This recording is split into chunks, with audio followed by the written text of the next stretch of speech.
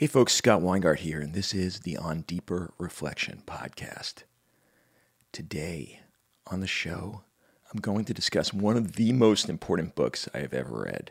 It's called NonViolent Communication, A Language of Life by Marshall Rosenberg.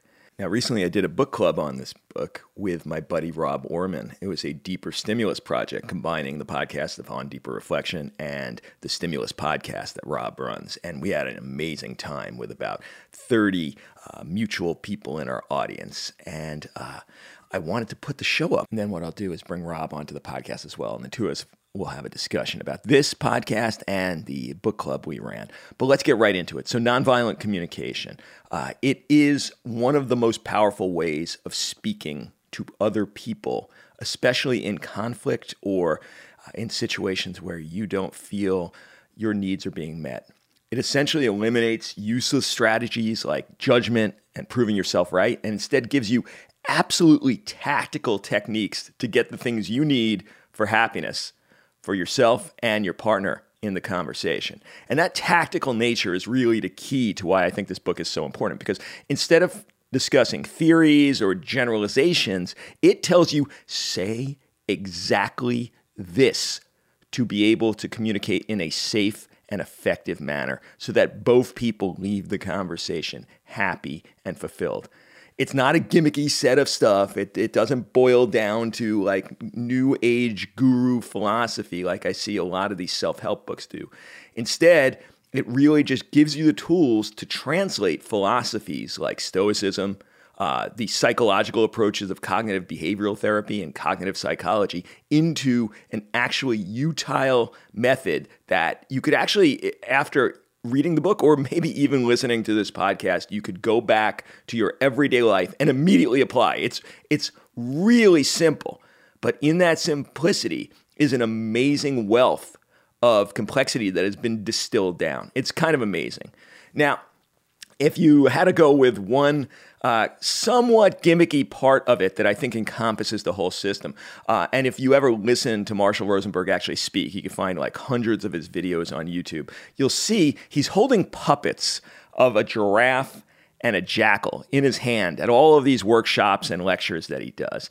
And that's because he discriminates between two modes of language. Because really, more than a theory or a theoretical framework, NVC, nonviolent communication, is a language. And that's really the key. And so he boils down the system to two modes of speaking.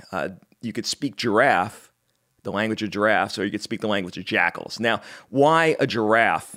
The giraffe represents the nonviolent way of communicating. And the reason why he chose that animal is it has amongst the largest hearts of land animals, essentially because you have to pump that blood all the way up that enormous neck. So big-hearted, big ears. The giraffe has to listen, doesn't make a sound. Far more listening than speaking, and that's really key.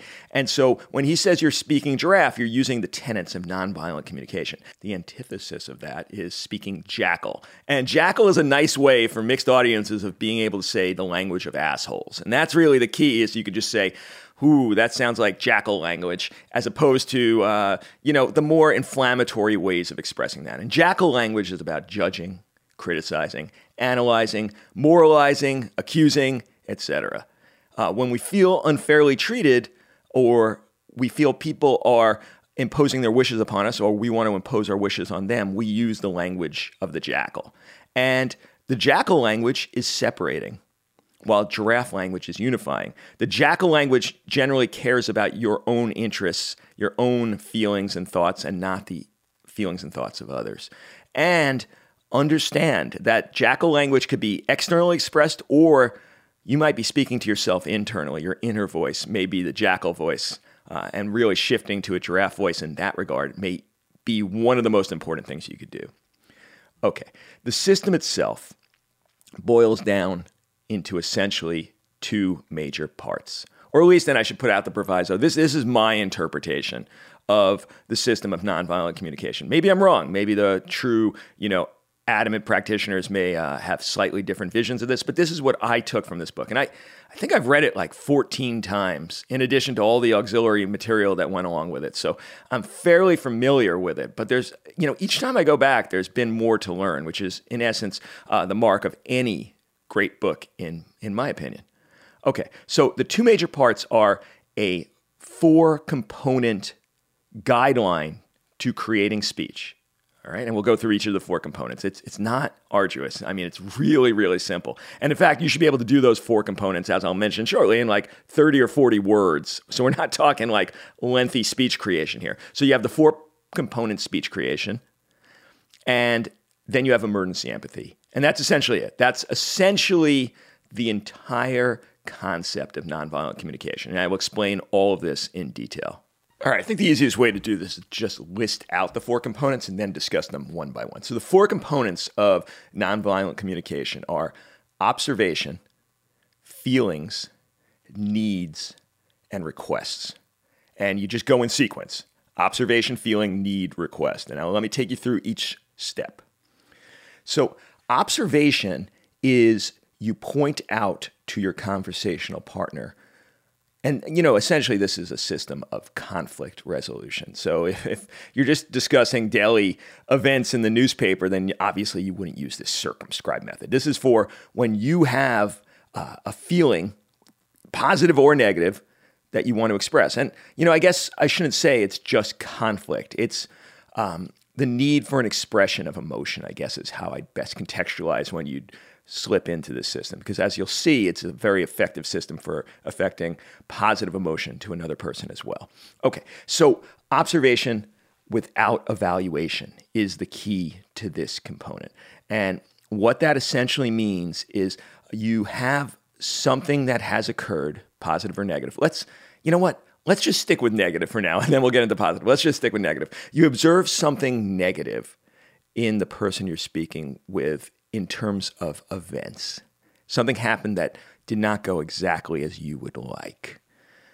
The first thing to say is a direct observation of the events that took place. Now, the key to this is events, not your thoughts about the events, not a judgment about the events, simply the objective reality. And you are forced to go with a specific observation, not a generalization, not a discussion of the past, not a you always or every time.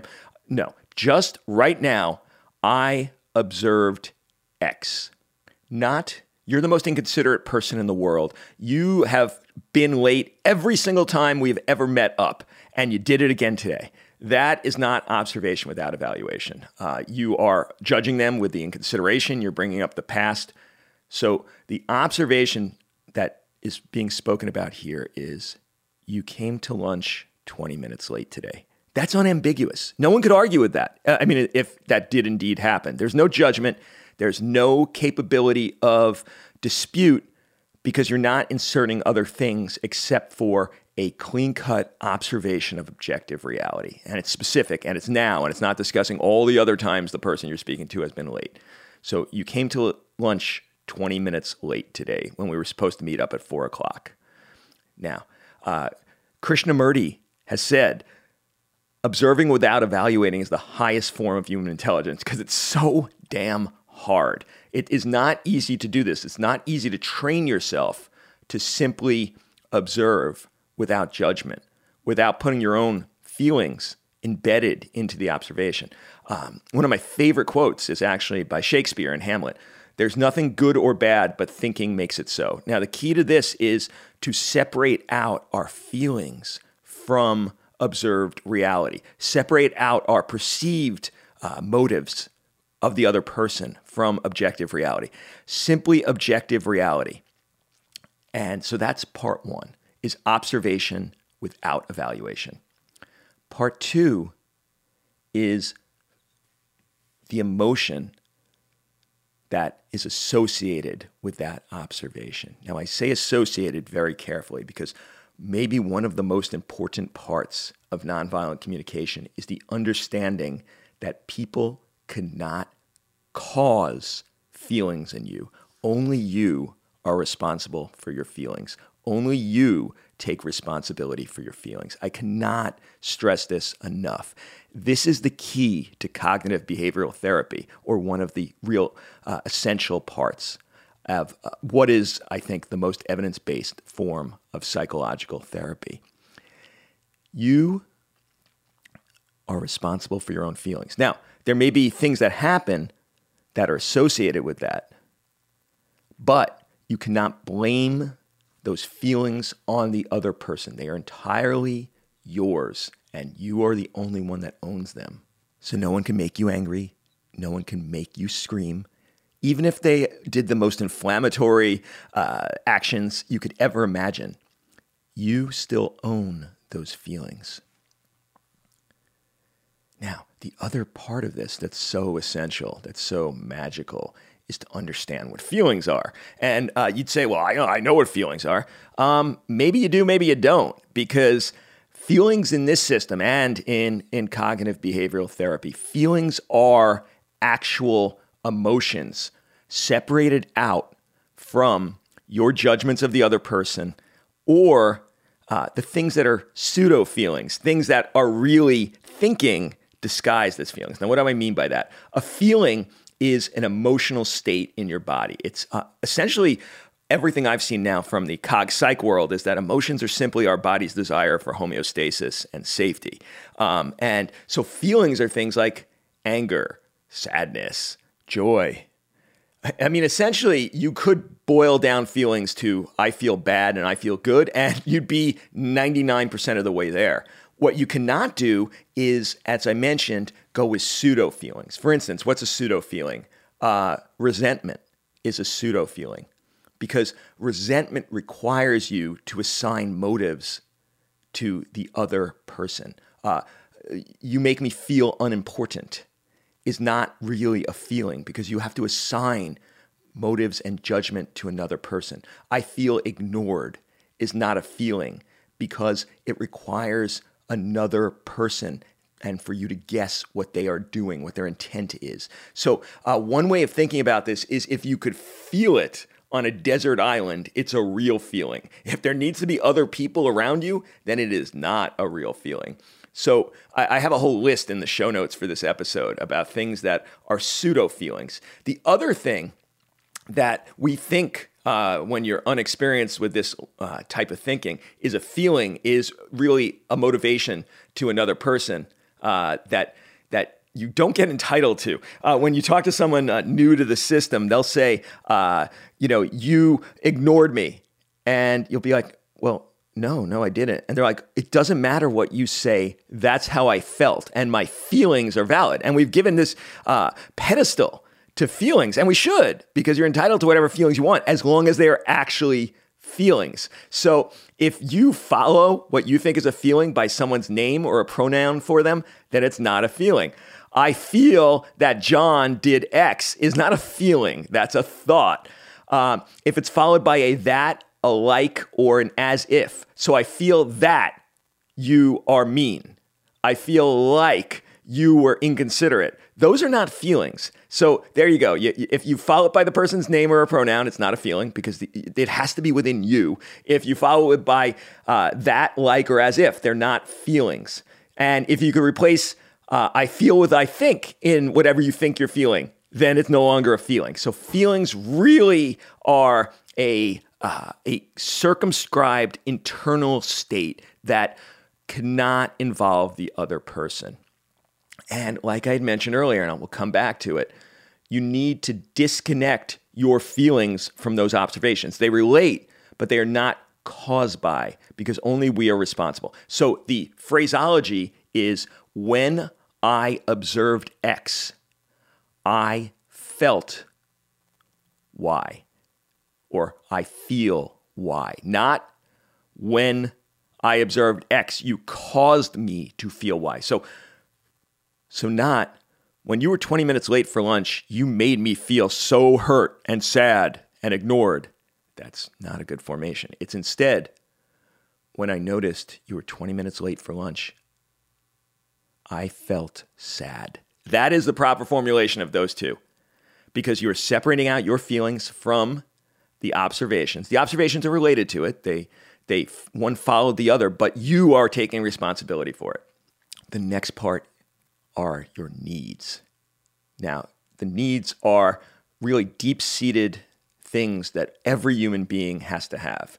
And I have an entire chart from the book there, but just some of the things that are actual needs are autonomy, to be heard, integrity, to retain authenticity, a feeling of creativity, a feeling of acceptance, a feeling of reassurance, a feeling of fun, laughter, safety.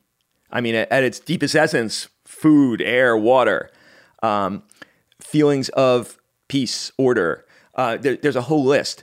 But one of the most important ones, the ones that I think gets ignored to the detriment of most communications, is people have a need to be heard. In fact, if you had to boil down so many conflicts, it's simply that people have the need to be heard.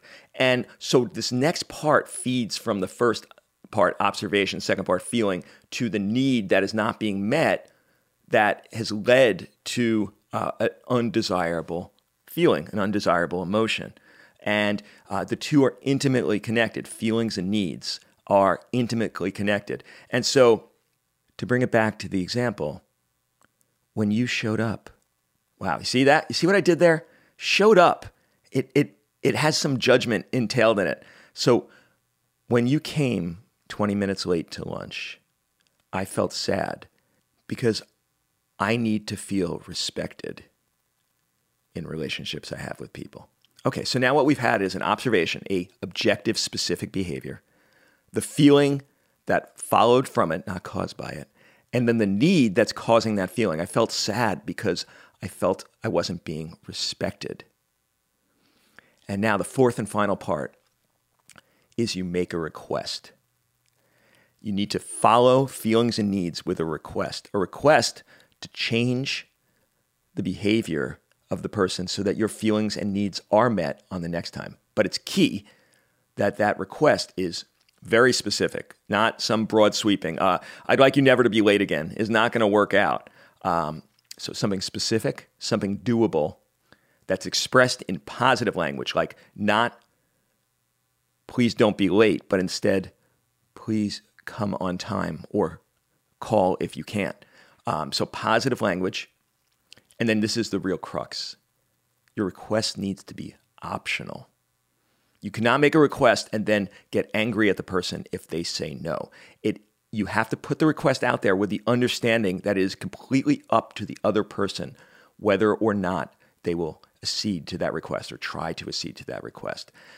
Now, this is so key because the real backbone of nonviolent communication is everyone should only agree to things that they are completely happy with, that they completely want to do, not because they're feeling forced or cajoled or blackmailed, but instead because they genuinely care about the other person and want to make them happy.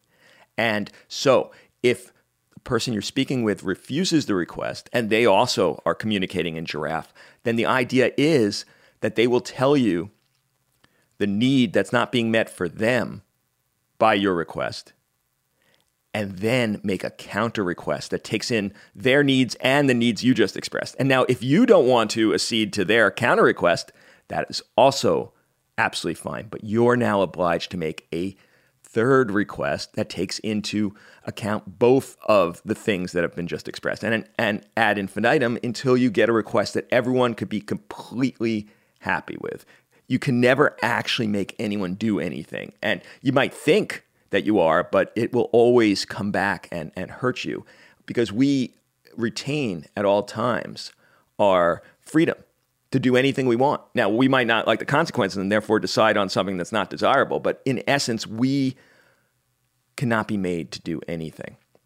Now, the requests don't have to be big. In fact, since you are always obliged to give a request to every interaction in nonviolent communication, the request could be something as simple as, would you mind repeating back what you just heard me say? Because I want to make sure that there's not any misunderstandings. And so that's your request. And so you've requested now that the person simply paraphrase what you just said to them. Or the request could be, I'd love to know what you feel about that. The request could be, I'd love to know what you think about that. But there needs to be something you're asking of the other person, and that gives them the capability of moving to the next interaction. Now, the best way to phrase the request is, would you be willing? Now, let's bring this down to a really logistical level. The 4 parts should be incredibly rapid, not an extensive, going on for 4 minutes. Now, no one could take that. They're going to tune out. They're not going to listen to you. Essentially, it's 40 words or less. 40 words or less. You should be the laconic scout of, iconic science fiction and fantasy. So 40 words or less. Think about that. That means you have to boil down everything. It means the observation cannot be, multiple paragraphs worth of observation. It has to be one sentence if you're going to get everything in 40 words. And so the formulation is, when I see that, or when I observed X, I felt Y, because Z, need, was not being met. Would you be willing to do A? All right? So think about that. 40 words. So you make an observation, one sentence. You express a feeling in 1 or 2 words. And at the speed of light, you move from the feeling to a need that's not being met. 3, 4 words. And then a request. Here's where you get 1 or 2 sentences. 40 words, 4 parts. All right? So think about that. And what this does is it takes out all of the conversational stopping points, like the fact that the person feels judged, that they feel maligned, that they feel something untrue is being said in terms of the observations, which will stop any conversation dead. They'll say, oh, no, the classic one mentioned in the book, it's so good, is you never listened to me. Well, that's not a specific observation because A, you're judging their motives. You don't know if they're listening or not. B, it's a sweeping generalization. You think they're really going to hear you at that point? Absolutely not. They're just going to say, I do too listen to you. So, a specific observation would be, while I was just speaking to you, I saw you were looking down at your phone. Well, that's unambiguous. They can't argue. They were looking down on their phone. And so that will allow you to move forward. Now, if you say it with judgment, you don't give a crap about me and that's why you're staring at your phone, then, well, obviously it's going to derail the entire conversation. So there you go. Those are the 4 parts. Now, I add in 2 more parts when I actually discuss this. And the reason why is it incorporates big emotions that will keep you from being able to use the 4 parts. And now this is mentioned in Rosenberg's book in the anger section. But I think any strong emotion, it's worthwhile going with this. And now, since I'm trying to teach it to my son, I actually added kinesthetics to it. So there's hand gestures. So the 6 parts in my world are stop. And this is alluding to the space between stimulus and response that you'll hear Viktor Frankl talk about. A key to Stoic philosophy, key to CBT, cognitive behavioral therapy, is to separate out the stimulus and the response. And in that space, a space that meditation could grant you, but you could actually get there without as well, is when you will shift yourself from jackal mode to giraffe mode. This is stopping the amygdala hijack. There's a part of your brain that beats in during the fight and flight response that will lead to reflexive, heuristic, conversational gambits that will not help you at all. So stop. And the second part is to breathe. And that's because this is the only real connection we have to the autonomic nervous system that we could put under volitional control. And this will slow down this fight or flight response and actually give you that space to consider what you're saying. Now, NVC, nonviolent communication, is a slow process. You should never be rapid fire speaking. You should really be doing careful consideration, system 2 level communication, so that you really plan out each of the 4 parts. So breathing allows you to do that. And so you stop, you breathe, and then observation, feelings, needs, request. All right? So now the actual kinesthetic thing I add is a stop palm, right? Like you hold the palm out to stop, but you don't hold it out to the other person. You hold it out to yourself, because that's who you have to stop, not them. You stop yourself. So you hold up the palm of stop, all right? Then breathe. Take your palm, face it to the ground, and move it up and down slowly with your breath, all right? Now, observation. Put up a okay sign to your eye and actually observe, all right? Then feelings. So put your hand over your heart. That's where your feelings are coming from, at least with poetic license. Then the needs, that's thinking. Point to your brain, right? Point to your skull. And then your request. Hold your hand with the palm facing the ceiling in front of your mouth.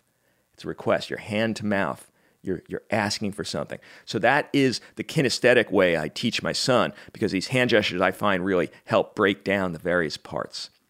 Okay, so that was the 4 components. Let's talk about the second major part of the system, which is emergency empathy. Because if the person you're talking to has not been trained in nonviolent communication and they're communicating in giraffe, and you try to communicate nonviolently, they're just going to think it's a bunch of crap and they're not going to listen. They're not in the space to listen yet. So whenever you find your interlocutor is not in the space to listen, and the more emotionally immature they are, the less likely they're going to be, is you cannot get your points across. You cannot get your feelings and needs and requests across until they're actually open to listen. And the way you get there is by emergency empathy. All right, and empathetic listening. Now, the first person you need to give emergency empathy is always yourself. And if you find that you are not in the space where you could regard the other person and actually be there for their feelings and needs, then you should just walk away from the situation for a little while and come back. So you give emergency empathy to yourself first. Then you're ready to actually be the truly evolved communicator who is willing to take a lot of badness from the other person, because what you are thinking, what you're actually keeping in mind during this entire experience is that they're only trying to express their feelings and needs. They're just really bad at it. They haven't trained in giraffe language. So that's how you have to translate it. And this is very much akin to the cognitive behavioral technique of when someone cuts you off in traffic and you're predisposed to road rage. The move is to say, that person in front of me is probably racing to the emergency department because they just got a call that their daughter was hit in a car accident, right? And as soon as you do that, it reframes the entire thing. Well, that's what you're doing for this person you're giving emergency empathy to, is instead of saying this person's a real asshole, or I should say a real jackal, you should just say this person's really emotionally immature in expressing their feelings and needs. And in essence, that's absolutely what it is. Because that's all there is in any form of expression that we give to another person, is an expression of feelings and expressions of needs. So either they're doing it well or they're doing it badly, but that's what they're trying to say to you. So the way you do this is you actually will ask them, are you feeling X because you need Y? And the key, the beauty, the magic of this is it doesn't matter if you're right or wrong. It doesn't matter if you get the question you ask them right or wrong. Try to come as close as possible using empathy and mirroring. But if you get it completely wrong, they will still sense that you're trying to understand them rather than getting your own point across. And they'll say, oh no, I don't feel angry. I feel X. I feel sad. Okay, great. And you say, okay, you feel sad because why? Because you need Y. And they'll say, no, it's because I need this. Okay, it doesn't matter. If you just are willing to listen to them, then it changes the entire dynamic of the conversation. And you keep giving them emergency empathy. You keep mirroring and asking, okay, are you now feeling this because you need that? And is there anything else more you want to say about it? Until, and it's palpable, they're actually ready to listen. When they've spent their steam, they've gotten it all out, they will be in a state of openness to potentially listening to you if you communicate back to them nonviolently. Now, the other things I found that are really beneficial to emergency empathy, and this is evocative of Chris Voss's negotiation book, is paraphrasing, repeating back, taking the last part of what they said and just asking them, just saying back those words to them in a slightly different way. You can even say it in the exact same way. People don't realize it when they're really angry that you're actually just perfectly parroting their words, but it's nice if you could just change it slightly. So, the example given in the show notes is your kid tells you, I hate school, and say, school's pretty tough right now. Now, they might say, no, it's not that it's tough, it's that it's blank, but you're just giving them the ability to continue their thought. And now when you get to the point where you have enough understanding, or you think you do, you could say, are you feeling sad because you need your classes to spark excitement in you? Or anything you want. It doesn't matter. Because they'll correct you as long as you're giving them the space to feel that they're being understood. Okay, so it takes a while to get to the point where you can give people emergency empathy, because the 4 levels of response evolution in the book are level 1, you blame yourself for all the problems, and that's obviously no good. The next level is you blame the other person, and that might be a slight evolution, but not much. Then the next one is that you yourself communicate nonviolently. In all your communications, you are doing it in a nonviolent fashion. And now the fourth and toughest level to get to is that you start caring for the emotions and needs of the other person. You're actually putting yourself aside temporarily because they don't have the skills. Now, you don't let ever your needs get unmet. You don't sacrifice your needs for theirs. You make sure you're encompassing both of them in your interaction. But you're evolved enough to actually, instead of getting inflamed by the negativity or truly evil speech being expressed to you, you just realize these people are not trained, they're not knowledgeable on how to communicate, and you just translate for them their feelings and needs. That's emergency empathy, and that's the highest level. And obviously, you're not going to be able to stay at that fourth level all the time, but the more you do this, the better you get. Okay, some further ideas. Rosenberg feels that just as bad as negative speech is badly done positive speech, that compliments are actually a judgment. And even though it's a positive judgment, it's not good because you're evaluating the person not by their actual specific actions, but by some broad-based generalization. Now, this is very evocative of the growth mindset by Dweck. You never say you're a smart kid. You say, I was really impressed by how much you studied for that test, right? This is the essence of growth mindset. So he uses the same evaluation methods for giving compliments and for evaluations at work. If you have someone who you're training and you want to give them an evaluation, it's all the same thing. I observed X, an observation of a specific behavior. It made me feel, well, that actually is not it. You're not supposed to say it made me, though on the positive side, it's a lot better to do that, but don't. When I saw you do X, I felt. So when I saw the way you handled that difficult patient, I felt happy. Because, and then you give the need that was being met. Because I wanted to know that you'd be able to deal with the emotional baggage of that patient. And then the request is simply that, you want to share it with them. So essentially it comes down to observation of specific actions, feelings are the key part of that. You could add in the needs and requests, but it's not really essential. It's really just observations and feelings. When I saw blank, I felt boom, right? So when I saw the way you handled that patient, I felt proud, or I felt happy, or I felt any positive emotion is the way to give compliments and evaluations. All right, some overall maxims. In essence, there are only feelings and needs. Everything else is superfluous. There's only feelings and needs. And what do I mean by that? Well, you could boil down the system even further to eliminating the observations. They're unnecessary. If you could just express your feelings in a way the person could understand why. You don't even need the observations.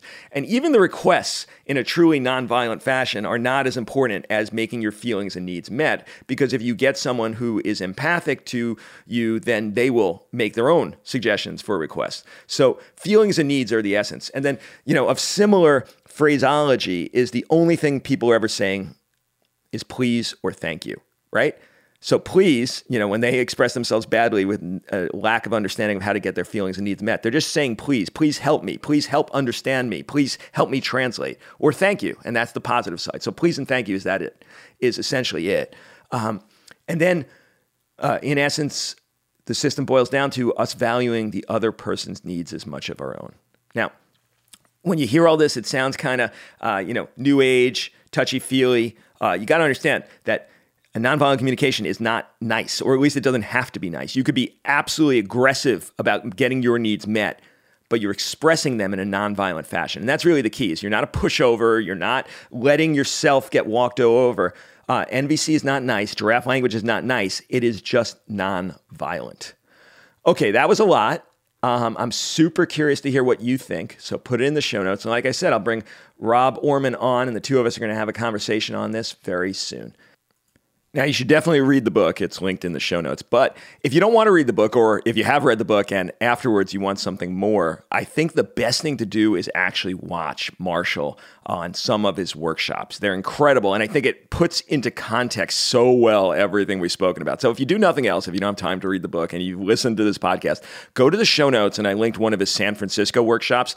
They're all freely available. I think every workshop he's ever done seems to be online for free. But check that one out and just watch how he deals with these audience members. He's truly a master, and he is using all the techniques that we discussed here, and he'll use puppets, so you'll really enjoy that. You can watch it with your kids. It's fun. This has been Scott Weingart for the On Deeper Reflection podcast, saying bye-bye. Hey there, On Deeper Reflection listeners. Before I disappear, in addition to podcasting, I am a physician and clinician performance coach. And that means I work with clients to deal with issues of burnout, to deal with issues of not being as happy as they'd like at their job, but also on the positive side. I work with people that are already performing at an amazing level, but they want to increase their productivity, their performance, their joy in life, their what we call eudaimonia, their flourishing. And so from all these different bents in a wide variety of possible situations, I could work with you to make your life better. If that sounds interesting, if that sounds appealing, if it sounds like something that would make your life better, both in your job and outside it, then get in touch at emcrit.org/coach. That's emcrit.org/coach. And that'll take you to the page where you'll see all the variety of coaching that I offer and how to take the next step to make your life better. So emcrit.org/coach. Bye.